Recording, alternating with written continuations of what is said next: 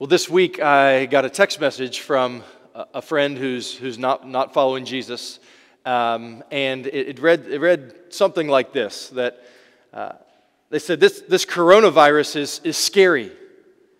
It feels like a scary movie. People are hiding. People are wearing masks. This is all very scary. Is this the end of the world? To which I replied, well, yes, and maybe. What I mean by that is, when you read through the Scriptures, it is indeed clear that since the resurrection of Jesus Christ, the end has begun. The end of all things has begun. History is moving to a moment, and we are in the final chapters of human history. So in that sense, yes, the end is drawing ever near. We are now closer to the salvation than when we first believed. Romans chapter 13 tells us the Lord Jesus is coming is close. But is it coming today? Will it interrupt our service? I hope. That would be better. Will it come tomorrow or in 100 years? We don't know when. So maybe. Right? But Jesus told us very clearly, and as we've seen in the book of Revelations, there are birth pangs that began from the resurrection of Christ that will continue to intensify more and more as we get closer to the end. And this is one of the ways the book of Revelation serves us. It reminds us that all of this that we are seeing in everyday life is moving somewhere. It's moving to a moment when the sky will roll back like a scroll and the Lord Jesus will return to take His people unto Himself and to judge His enemies. And I think there is no more sobering news that I and our world needs right now than this sobering reminder. We are in the third cycle in the book of Revelation, a book that is telling us about Jesus and what He is doing and how He is bringing to pass all of the promises that God has made. We've seen the seals opened and we've seen trumpets blown, and now in chapters 12 through 14, in the third cycle, we see the focus is shifting to the evil enemies that are attacking the church in an unseen way.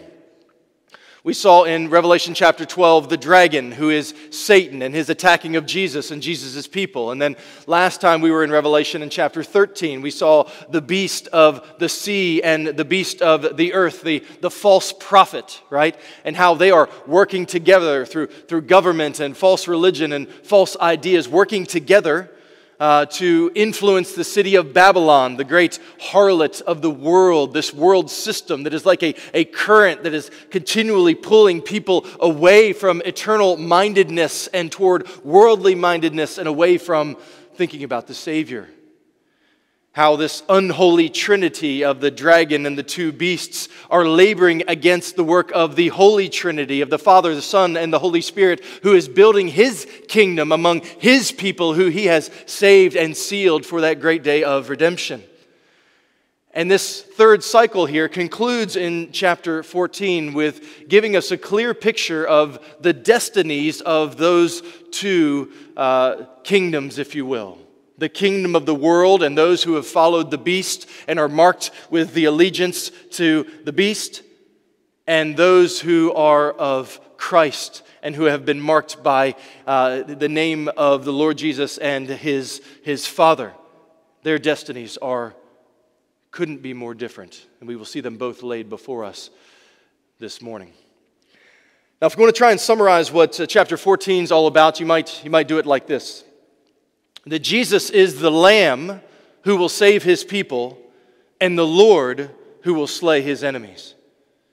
Jesus is the Lamb who will save His people and the Lord who will slay His enemies. Chapter 14 unfolds in three pretty distinct scenes. The first is in verses 1 through 5, where we see that the Lamb assures His sealed servants. The Lamb assures His sealed servants in verses 1 through 5. Then in verses 6 down through 13, we're going to see the angels announce an eternal gospel.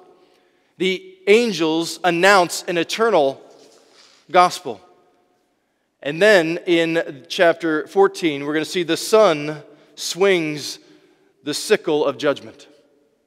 The Son swings the sickle of judgment, verses 14 down through 20. Let's begin in verses 1 through 5, where we're going to see the Lamb assures his sealed servants. Verse 1. Then I looked, and behold, on Mount Zion stood the Lamb, and with him 144,000, who had his name and his Father's name written on their foreheads. And I heard a voice from heaven like the roar of many waters and like the sound of loud thunder. The voice I heard was like the sound of harpists playing on their harps, and they were singing a new song before the throne and before the four living creatures and before the elders. No one could learn that song except the 144,000 who had been redeemed from the earth. It is these who have not defiled themselves with women, for they are virgins.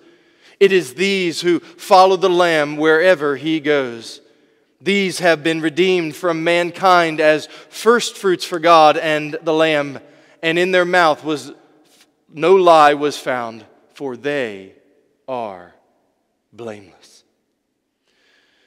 So this is a jolting change in scene from chapter 13, where we go from this great beast to now the scene shifts to heaven.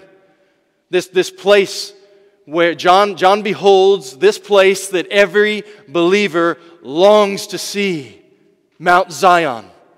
Mount Zion is a word that is a place, if you will, that shows up 155 times in the Old Testament, describing the eternal heavenly city where God dwells with his people. It's in this place that Jesus here we see is central, which shouldn't surprise us, because whenever we see something like that, we should ask, well, where is that in the Old Testament? Now, I'm not going to read all 155 times that Mount Zion shows up in the Old Testament, but Psalm 2 maybe came to mind for you here, where God the Father says, "As for me, I have set my king on Zion, my holy hill. You are my son. Today I have begotten you," meaning I have uniquely established you to rule on my behalf. Here in this text, Revelation chapter 14, Jesus is described as the Lamb. He is the one who is on Mount Zion. He is the Son. He is the Lamb. And you'll notice, what is the Lamb's posture here? What's he doing? He's standing, right? This is the second time we've seen the Lamb standing. We saw it back in chapter 5, verse 6. He was a lamb as though slain, yet standing, right? This once slain lamb is standing because he's alive.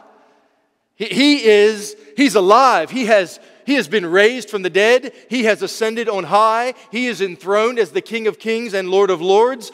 It is true now, and it will be true forevermore, including this scene where the sealed saints are all gathered together. Jesus stands, but he does not stand alone. With him, we find, again, the 144,000, which if you've been studying with us through this book, you'll remember that we've seen this group before.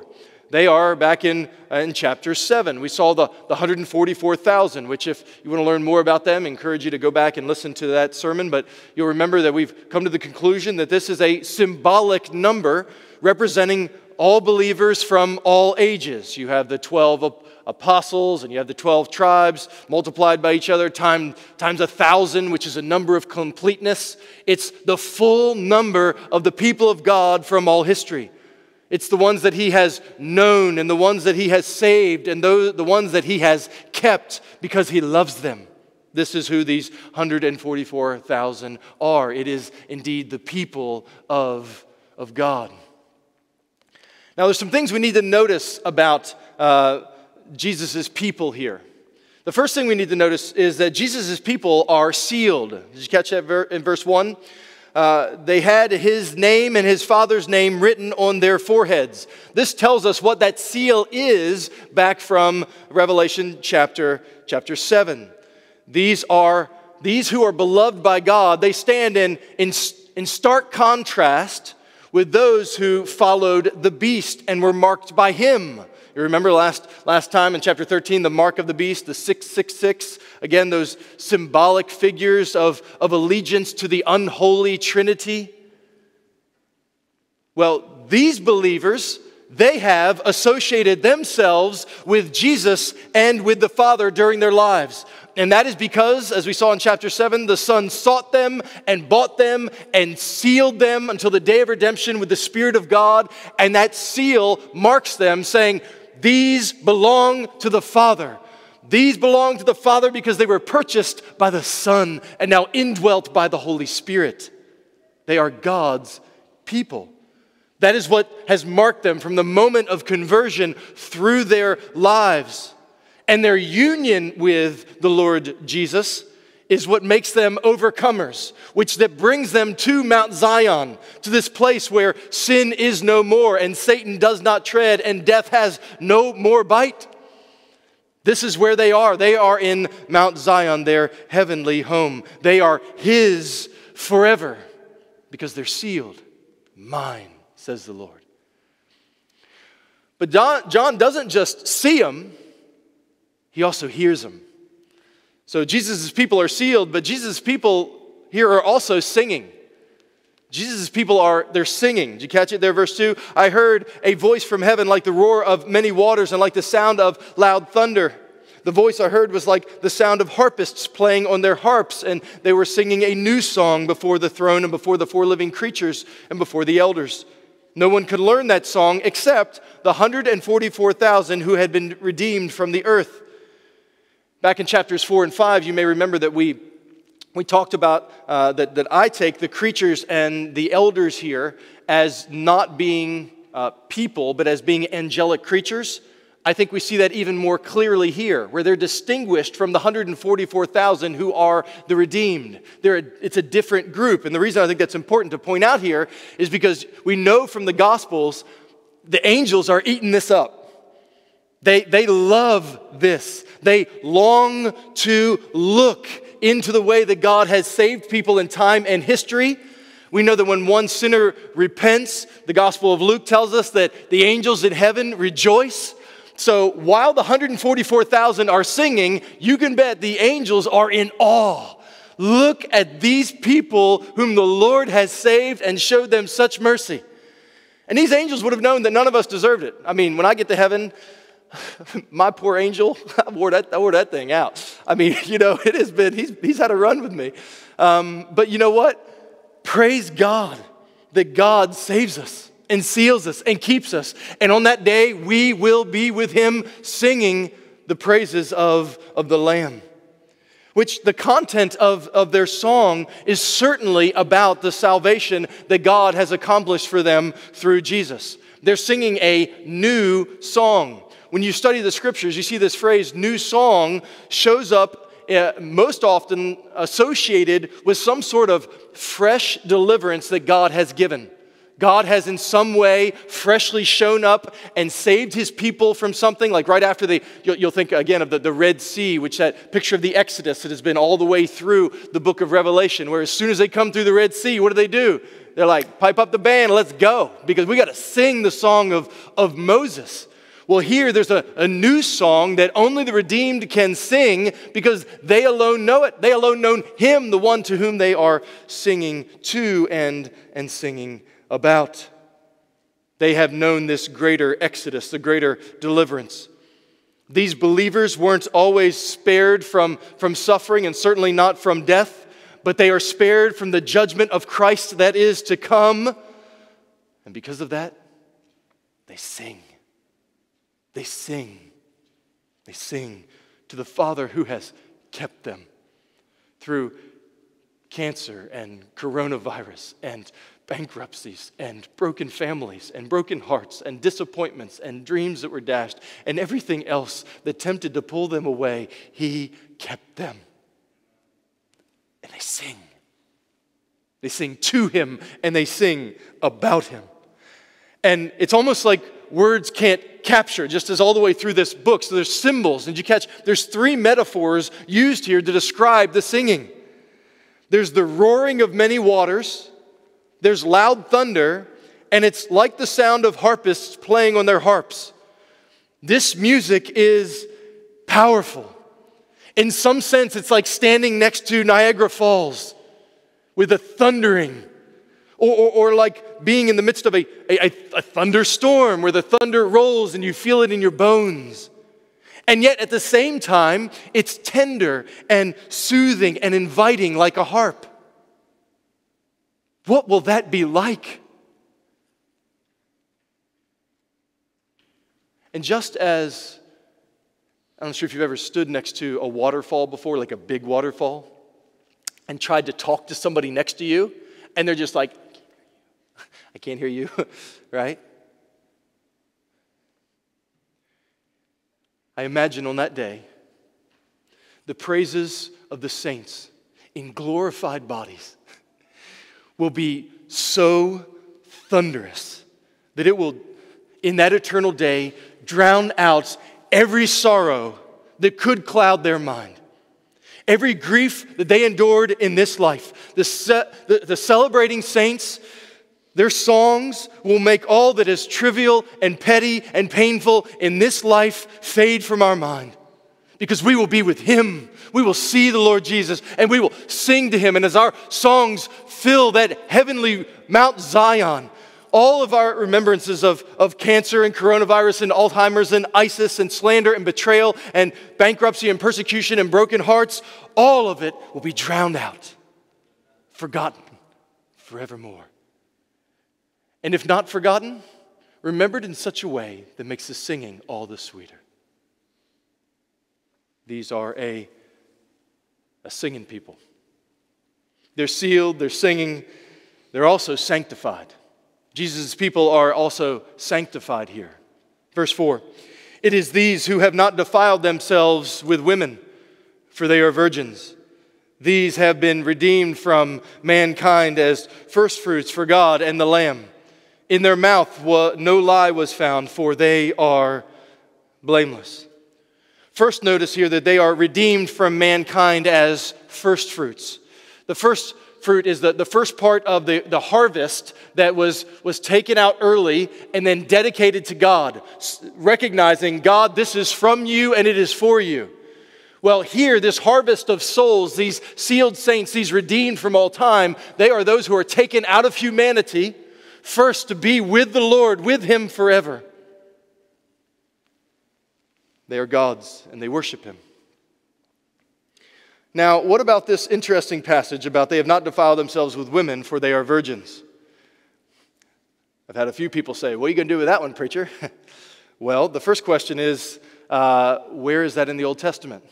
Remember, this is the question we've been asking all the way through our study of the book of Revelation, is when we see some sort of symbol like this, we want to say, okay, where is that in the Old Testament? And as we study the Old Testament passages, we see that Israel is described as the bride of Yahweh.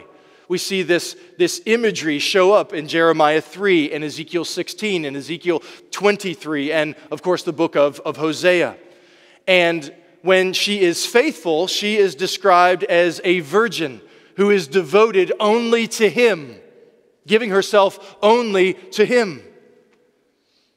Yet when she is idolatrous and runs after other lovers, she is described as a whore, as a harlot, as the unfaithful bride.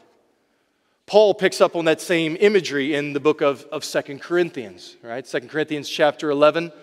Listen to this from verse 2. Paul speaking to the Corinthian church, who he watched them being tempted by all of the ideas of the day that would lure them away from devotion to Jesus. He says, I feel a divine jealousy for you, since I betrothed you to one husband to present you as a pure virgin to Christ. But I am afraid that as the serpent deceived Eve by his cunning, your thoughts will be led astray from a sincere and pure devotion to Christ. Paul here shares the heart of God, a divine jealousy for them. He wants them to remain faithful to Jesus, to not give their hearts to other lovers, to chase after the idols and the offerings of the harlot of Babylon. This same picture is what we have here, and we also have it in Revelation 21. Listen to this from verse 9. Then came one of the seven angels saying, Come, I will show you the bride, the wife of the Lamb." And he carried me away in the Spirit to a great high mountain and showed me the holy city, Jerusalem, coming down out of heaven from God, having the glory of God, its radiance like a most rare jewel, like a jasper, clear as crystal. The people of God are the bride. And this is the picture that's being used right here in Revelation 14. These 144,000 are pictured as the promised bride who have with expectancy waited faithfully for their marriage day, and they have kept themselves pure from idols. That they've not given themselves to the offerings of the world. They have not defiled themselves with women, it says here, but symbolically with the unfaithful whore of Babylon, which we are going to see later on and is going to show up in Revelation chapter 17. They have resisted her seduction, is the picture here. I just want to make a comment about that. That does not mean that Christians are sinless. That when you become a Christian, that you never give in to sin. That's not the expectation of the believer. The expectation of the believer is that our faith is not perfect, but it is persevering. That we confess and we repent when we do sin and when we do give in to the temptations that abound all around us. And the good news of the gospel is not just that Jesus saved us, got us out of hell and into the heavenly Mount Zion, but that even now the good news for us is that He helps us in the midst of our struggle to remain faithful. And His blood has been shed to wash away all of our unfaithfulness. So this is the picture that is here. These are the people who have persevered in faith, receiving Christ. And we know that Jesus did not receive us because we are sinless, but rather because we have trusted Him who is sinless in our place. And then finally, the last thing you need to notice about these people here is Jesus' people are shepherded. They're shepherded. Verse 4, "It is these who follow the Lamb wherever He goes." Interesting picture here. The Lamb is the shepherd. He's both, right? Their lives, these 144,000, have been marked by trusting Jesus and being led by Jesus as the good shepherd, following Him who is the Lamb, who laid down His life and shed His blood for us. They followed Him in life and through death and now into eternal life. And again, we see these 144,000 representing the full number. This picture, brothers and sisters, assures us that all who are in Christ, everybody makes it home. Everybody makes it home because He has sealed us, for which we have great reason to sing of the great sanctification that He worked in this life and that will be complete on that last day because our shepherd was faithful all the way home. Verses 1 through 5, the Lamb assures His sealed servants that they're going to make it home.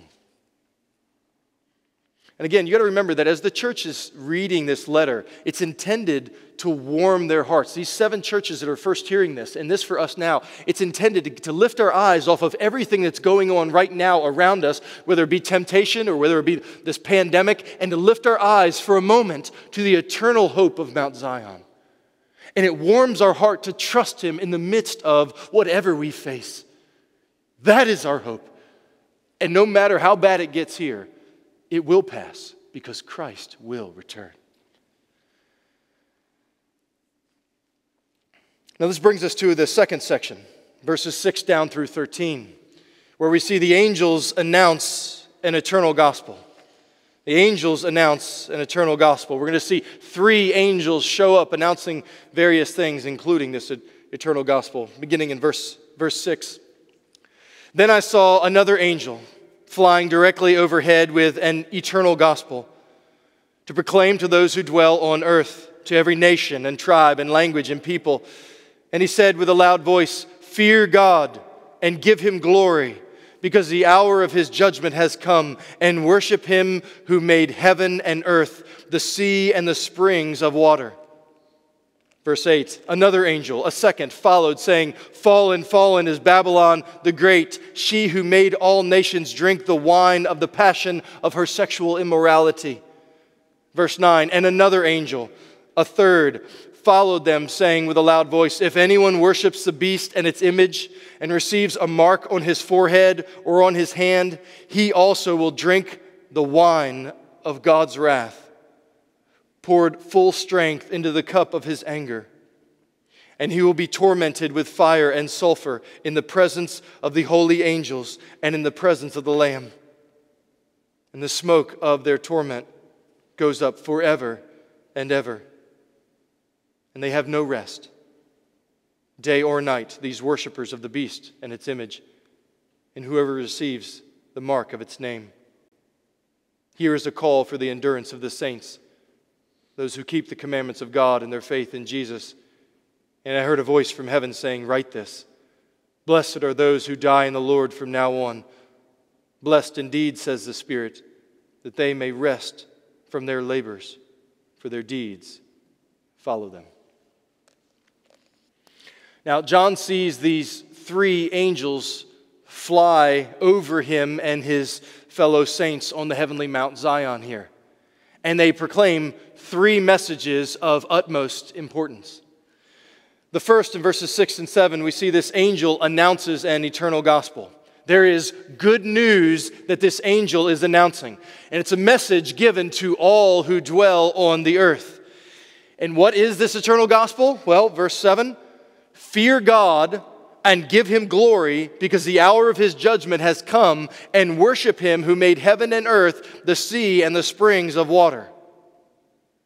Now, when you think of the good news of the gospel, this may not be the way that you would normally think of describing it. The good news here is fear and honor God, because judgment is coming. That's the good news that is announced here. Now you might ask, how is that good news? The reason it's good news is because a warning has been given. I'm not sure if you remember 2004, when an earthquake that registered 9.2 on the Richter scale struck the floor of the Indian Ocean and triggered a massive tsunami that without warning hit coastlines, killing some 230,000 people in 14 countries. No warning.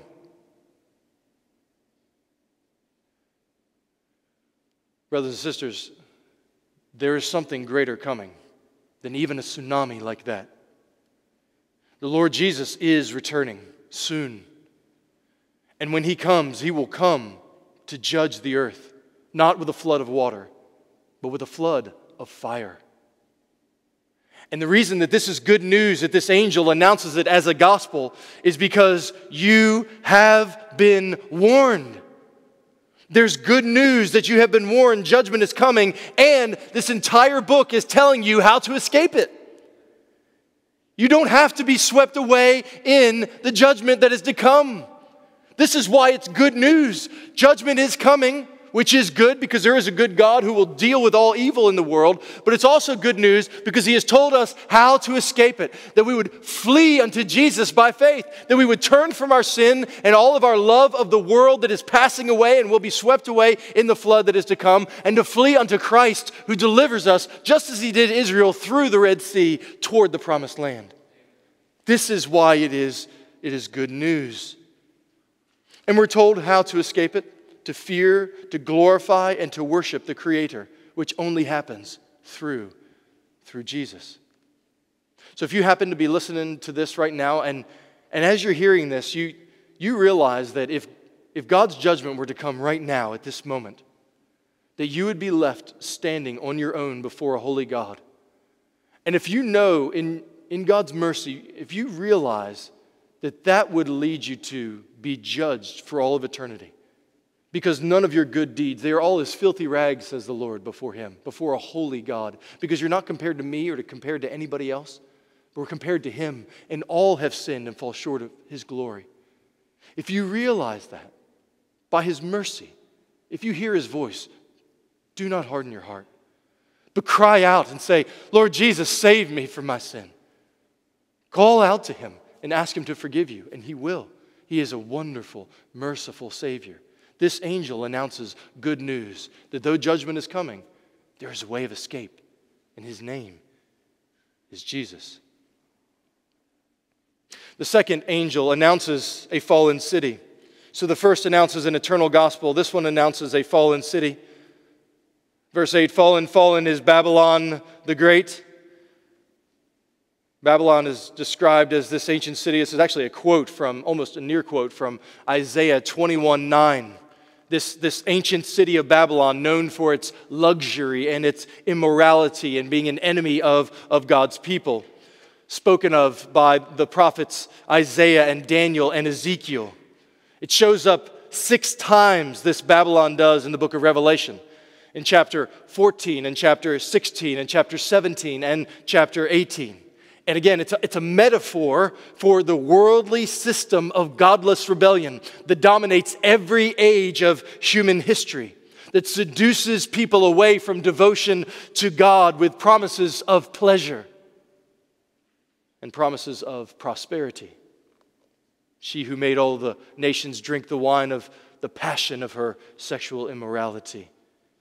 This one who lures away from faithfulness to the one who deserves our devotion. Well, here this angel cries out, there's more good news. Fallen, fallen is Babylon the Great. She has been defeated. She will parade her perversion no longer. She will strut before the eyes of the saints no more. Her sleepless seduction has been shut down. And you notice here, it's so certain that it is spoken of as having happened. It's fallen. So even though right now, experientially, Babylon is alive and well, this angel announces for all to hear, she is fallen. Because she has been defeated through the resurrection and ascension of Christ and will be fully and finally put down when He returns, which we'll see in future chapters in the book of Revelation. This city has fallen, this enemy of God. And then in verses 9 through 11, the third angel announces an eternal fire.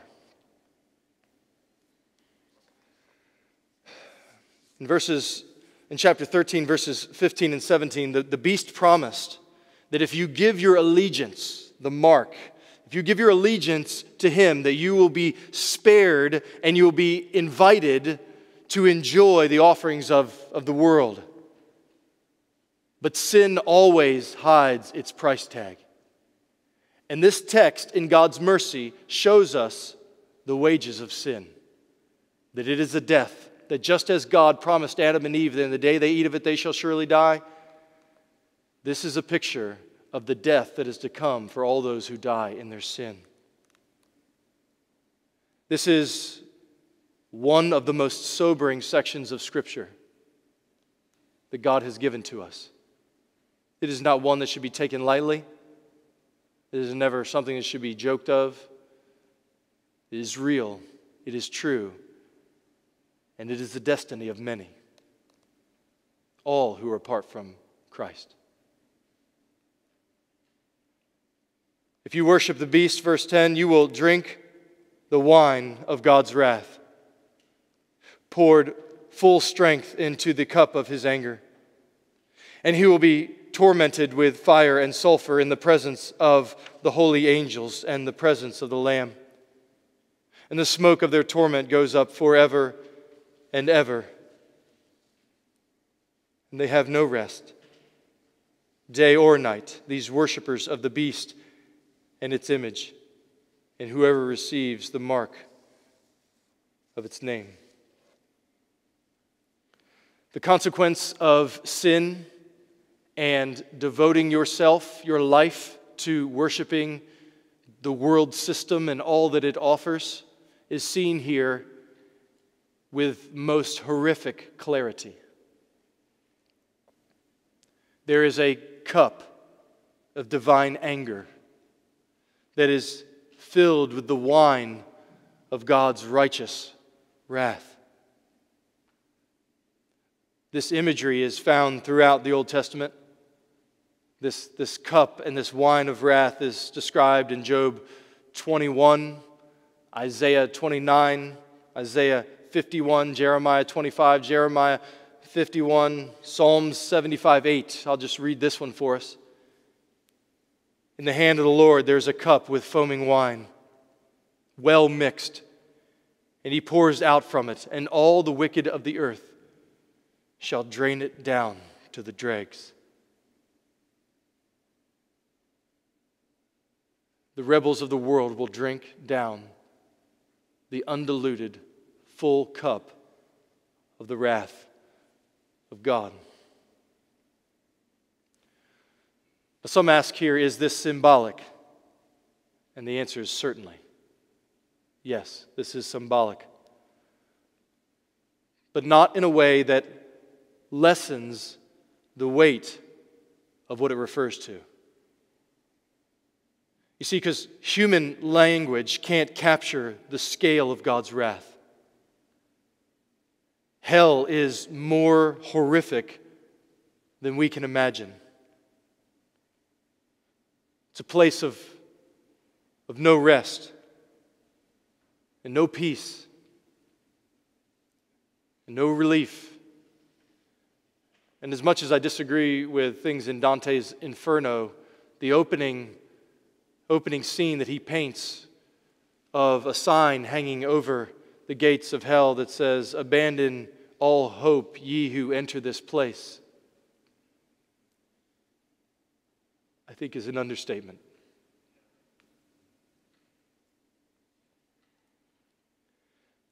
Hell here is described as a literal place of eternal, conscious torment, which is nearly incomprehensible to us. I think part of the reason that that's incomprehensible for us is because we've never seen God. I, just as about anybody else who I suspect who's read this, has wrestled with how weighty and hard this is. If you haven't, I encourage you to ask God to help you to see this with the sobriety that a text like this requires. But I think that the idea of this consequence being too severe, and I don't mean this in a flippant way, I think it highlights the fact that we have too low a view of God. In a way that I trust that when we see Him face to face, we will understand that He is indeed the just judge of all the world, and that sinning against an eternal, righteous God deserves eternal, righteous wrath.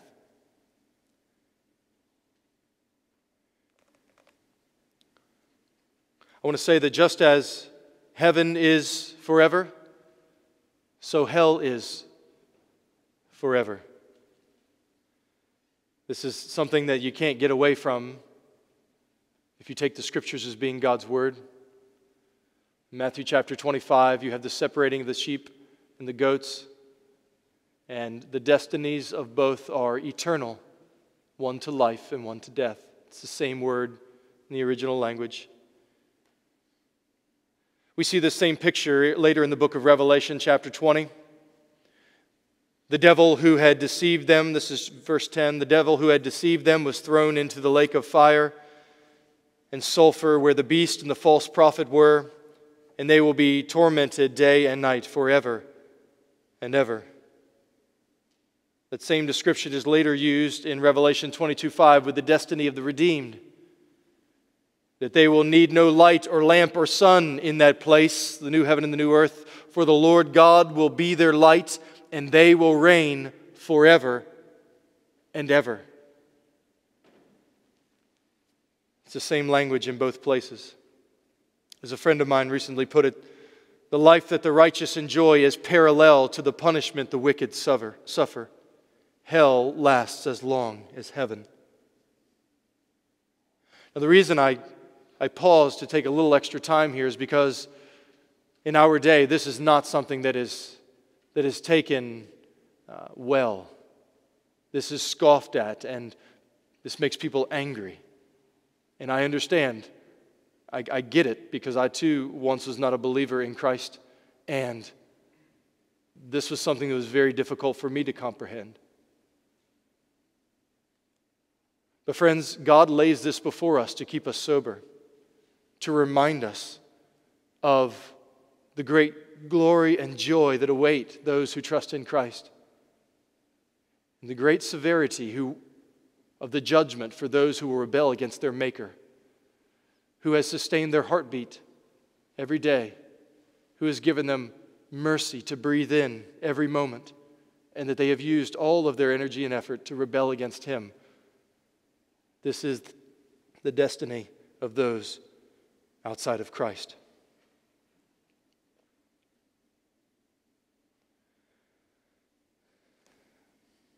Now, if you're not a Christian, hearing these words is intended to move you to respond, to hear and respond by repenting of your sin and trusting in Christ and knowing that Jesus died that you might live. He rose that you might be raised, not to judgment, but to eternal life. But it's interesting here in verses 12 and 13 to see that this warning is not given primarily for unbelievers. It's intended to instruct the people of God. You remember, revelation is not just meant to be heard, but to be obeyed. Here's the exhortation, verse 12. Here is a call for the endurance of the saints, those who keep the commandments of God and their faith in Jesus. This warning is intended to fuel our faith to keep on trusting, to keep resisting the sinful seduction of the world, to keep obeying and following Jesus, to look to Him who drank down the cup of God's wrath on the cross so that you would not have to drink it down one day, but rather so that you could joyfully persevere, knowing that before you there is a banquet laid up where we will drink and celebrate with Him at the marriage supper of the Lamb, a cup of celebration rather than a cup of suffering. It's the hope of the believer. And this is how warnings work. Warnings like this and the book of Hebrews and throughout the Bible, God uses them to alert and sober believers to where we hear something like this, it makes us say, I need Jesus all the more, and we reach out in faith and cling to Him. It helps us to not take sin lightly, but to take our Savior as seriously as He deserves to be.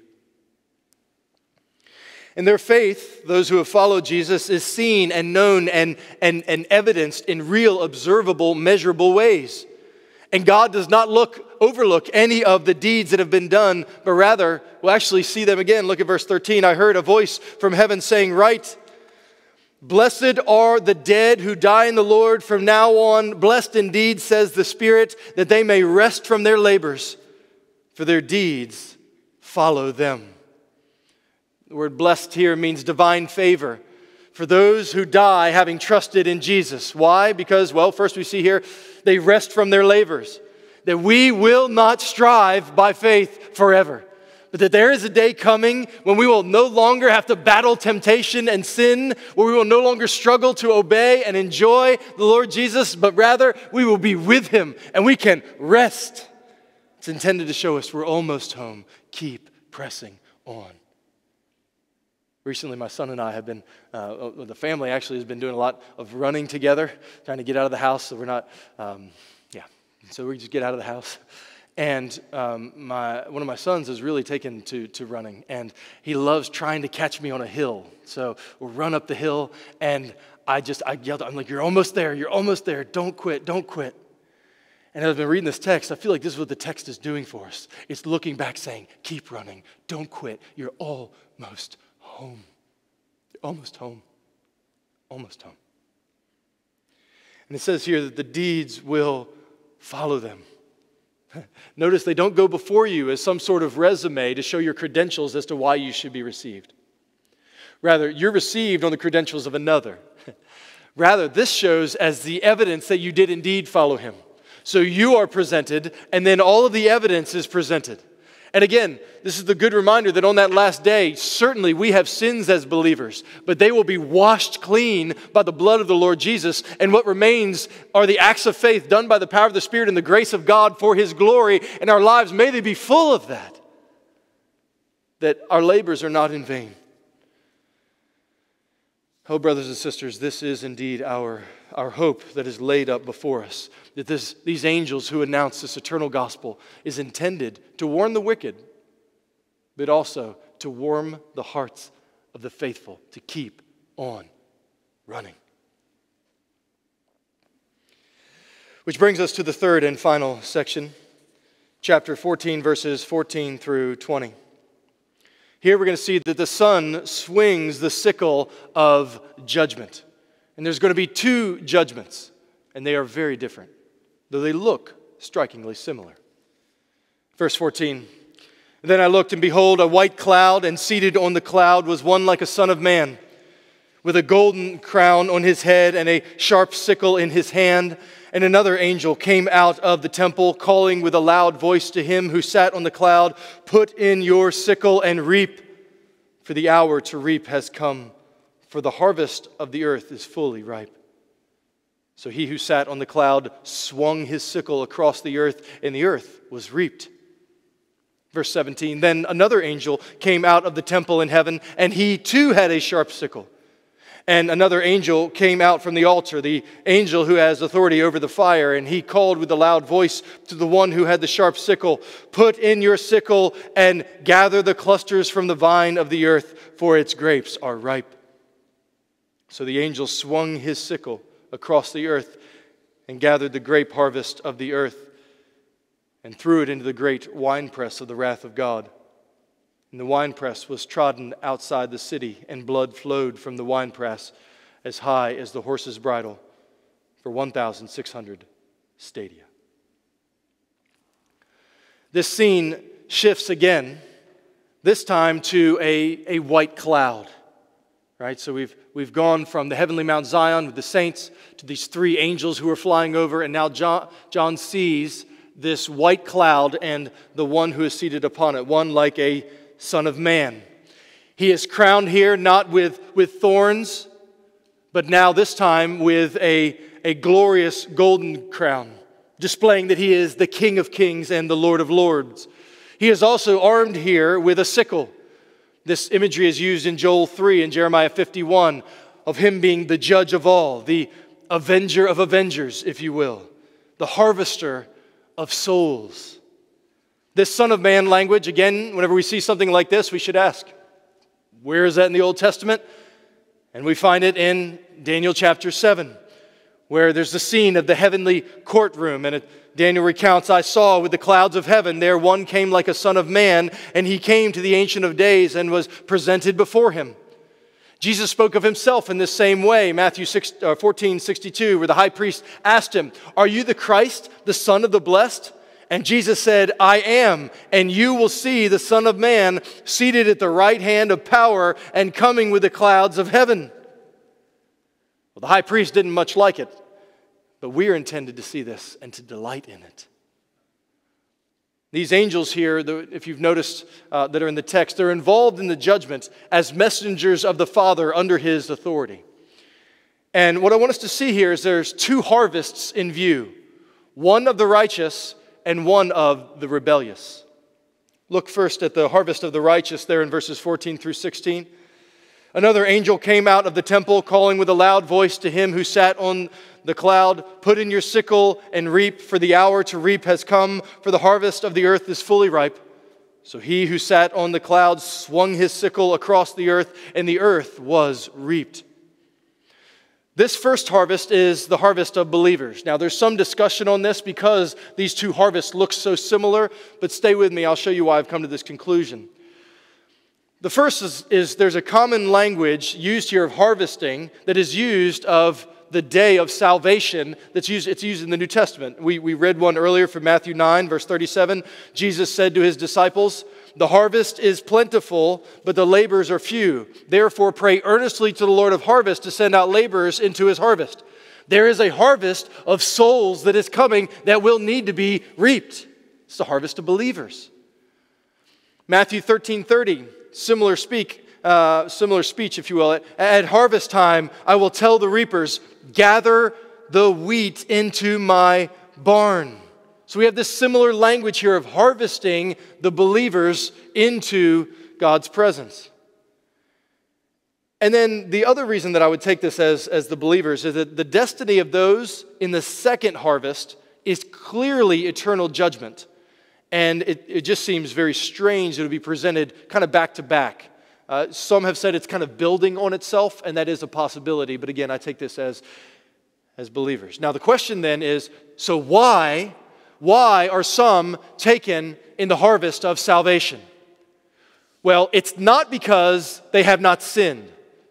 Because again, all have sinned and fall short of the glory of God. Yet these harvested souls are the 144,000 sealed saints of the Lamb. And why do they escape judgment? Not because they are more righteous. No, they have wicked deeds just like everybody else. Some of them have even more wicked deeds than those who are the rebels of the earth. But the reason is because the Son of Man is also the Lamb of God who takes away the sin of the world. The one who shed his blood to pay for their sins, to have all of their evil deeds covered by his blood, and them to be now clothed in his righteousness, ready for the bridegroom to come. They're dressed, ready, as the parables have told us to be.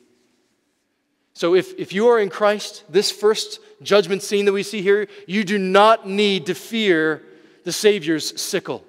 It comes not to destroy you in death, but to deliver you unto eternal life, which again, the picture that we saw at the beginning of the chapter highlights.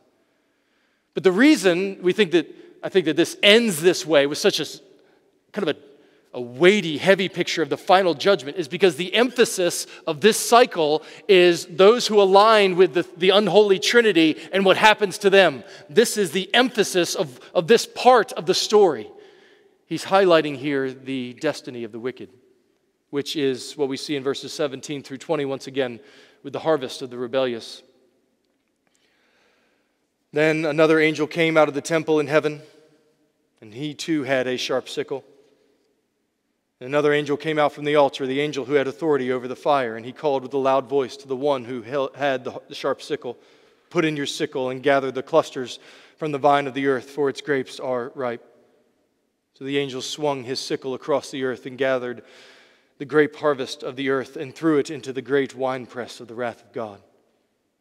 And the winepress was trodden outside the city, and blood flowed from the winepress as high as a horse's bridle for 1,600 stadia. This cycle concludes with vivid and violent judgment, where we have an angel from the temple, God's presence, and another from the altar who is overseeing the fire. And it's likened here to this harvest of sinners at the end who have not repented is likened to a grape harvest. Where during a grape harvest, what you would do is that the vintner would take grapes to the wine press, which is a big basin, and usually there's a bar over top, and you would hold onto the bar or onto a rope, and you would stomp on the grapes, and it would squish out the juice, and it would flow into these buckets or whatever to catch it. Well, here the trotting of grapes picks up a different image, one that is used in Isaiah 63 and Lamentations 1, and again Joel chapter 3, where God comes in judgment, treading upon them, all those who rebelled against him and would not repent of their sins. Listen to this from Isaiah 63 in the description. "Why is your apparel red?" This is speaking to the Lord. "Why is your apparel red and your garment like his who treads in the winepress?" The Lord says, "I have trodden the winepress. I trod them in my anger and trampled upon them in my wrath. Their lifeblood splattered on my garments and stained all my apparel." I'm not sure if you remember, but in the book of Revelation chapter 19, when the Lord Jesus returns, his robe is stained in blood. But it's not his own blood. It's a fulfillment of this picture in Isaiah 63 and this picture here of the end of the cycle, which is when the Lord Jesus returns. It's the same scene. Once again, the cyclical view of the book of Revelation. The blood flowed from the winepress as high as a horse's bridle for 1,600 stadia, roughly 184 miles, which is roughly the area of Palestine from Tyre down to Egypt. Giving a picture here of the full judgment of all of the region that they would have been thinking of here. Notice also it's located outside the city. The winepress was trodden outside the city. Something outside the city is where the unclean and the rejected would go. More specifically in our context here, outside the city that is Mount Zion. They are away from Mount Zion, away from eternal life, away from eternal joy, away from eternal peace. This is confirmed in Revelation 22, verse 14. Blessed are those who wash their robes so that they might have the right to the tree of life and that they may enter the city, Mount Zion, by the gates. Outside the city are the dogs and sorcerers, the sexually immoral, murderers, idolaters, and everyone who loves and practices falsehood. All those who did not repent of their sins are outside the city. Well, this third cycle here in Revelation from chapter 12 through 14 ends with the two destinies of all people laid before us. Eternal life for those who are in Christ and eternal judgment for those who are apart from Christ. So in conclusion, what I'd like to do is to give us three reflections for you to discuss at home, on the way home, in light of the things we see in our text today. The first is this. Number one, nothing is more important than your faith in Jesus. Nothing is more important than your faith in Jesus. Verse 12, again, here is a call for the endurance of the saints, those who keep the commandments of God and their faith in Jesus. We live in a day right now where everything is tempting us to take our eyes off of Jesus. Before the pandemic came, it was the same thing, but now, as this is here, it's all the more with news and fear and anxiety and threats abounding all around. Everything is attempting to pull our eyes away from this sort of sobering eternal reality of the destinies that await all people. And brothers and sisters, I want you to know that there is absolutely nothing more precious than your faith in Jesus. So in these days, do all that you can to kindle the fire of your heart before Him. I encourage you, before you turn on the news or social media in the morning, would you put your knees on the floor and cry out to God? Would you open His Word to hear from Him? If you're able to do that, I encourage you, please, draw near to the Lord in this time. Guard yourselves from the many things that are going to be creeping in for your time, attention, and devotion, because there is nothing more important than your faith in Jesus. Number two, nothing you do for the Lord will be forgotten. Nothing you do for the Lord will be forgotten. Blessed indeed, says the Spirit, that they may rest from their labors, for their deeds follow them. Speaking of those who die in the Lord. 1 Corinthians chapter 15 tells us that your labor for the Lord is not in vain. It is easy in days like this and all days to feel like, does any of this even matter? So much of what we do for the Lord is not seen by many, oftentimes is done in private. But I want you to know that the Lord sees in private. He sees all things. He measures it all rightly. And there's nothing that you do for Him, private or public, small or great, that will not be remembered on that last day. All that is done by His grace, by the Spirit, for His glory, will remain on that last day. And I want to encourage you that as you think about laboring for the Lord, following Him in faith and obeying Him in faith, do it with the imagery that He's presented here in the text of the bride and the bridegroom, that we do it from love, that we want to aim to remain faithful to Him. Personalize it. Remember, do not, for whatever reason, sometimes we want to not personalize our relationship with the Lord, but it is intended to be truly relational, that we know Him and love Him. Let your obedience be worship aimed to please Him. Nothing you do for the Lord will be forgotten. And then thirdly and finally, nothing is more certain than Jesus' return. Nothing is more certain than Jesus' return. There are many hypotheses about what we should do in light of the current pandemic, and there's tons of other things in regards to what we do about elections and what we do about the economy and what we do about education and what we do about everything else. There's so much uncertainty all the time swirling around. And one of the ways that this book serves our souls is to put forthright in our eyes and before our face that what is certain is that the Lord Jesus is coming back. And as my friend asked at the beginning, is this the end? I don't know if it'll be today. I don't know if it'll be 1,000 years from now. But the Lord knows. And soon and very soon, He will return. And we can bank it. You can put everything on that. And my prayer is that God will use this word in some way to help us to trust Him and to keep on going and to keep on going because we're almost home. Let's pray. Father in heaven, we thank You for Your word, a weighty and wonderful word. And Father, we pray that You would help us to have eternal eyes, to see as You see, to believe the things that You have laid before us, to trust in the Lord Jesus with all of our heart, soul, mind, and strength. Father, we confess that there are many things that pull on our time, attention, devotion, and affections, and we pray that You would, by Your Spirit, use Your word for Your glory to lift our hearts to behold Jesus.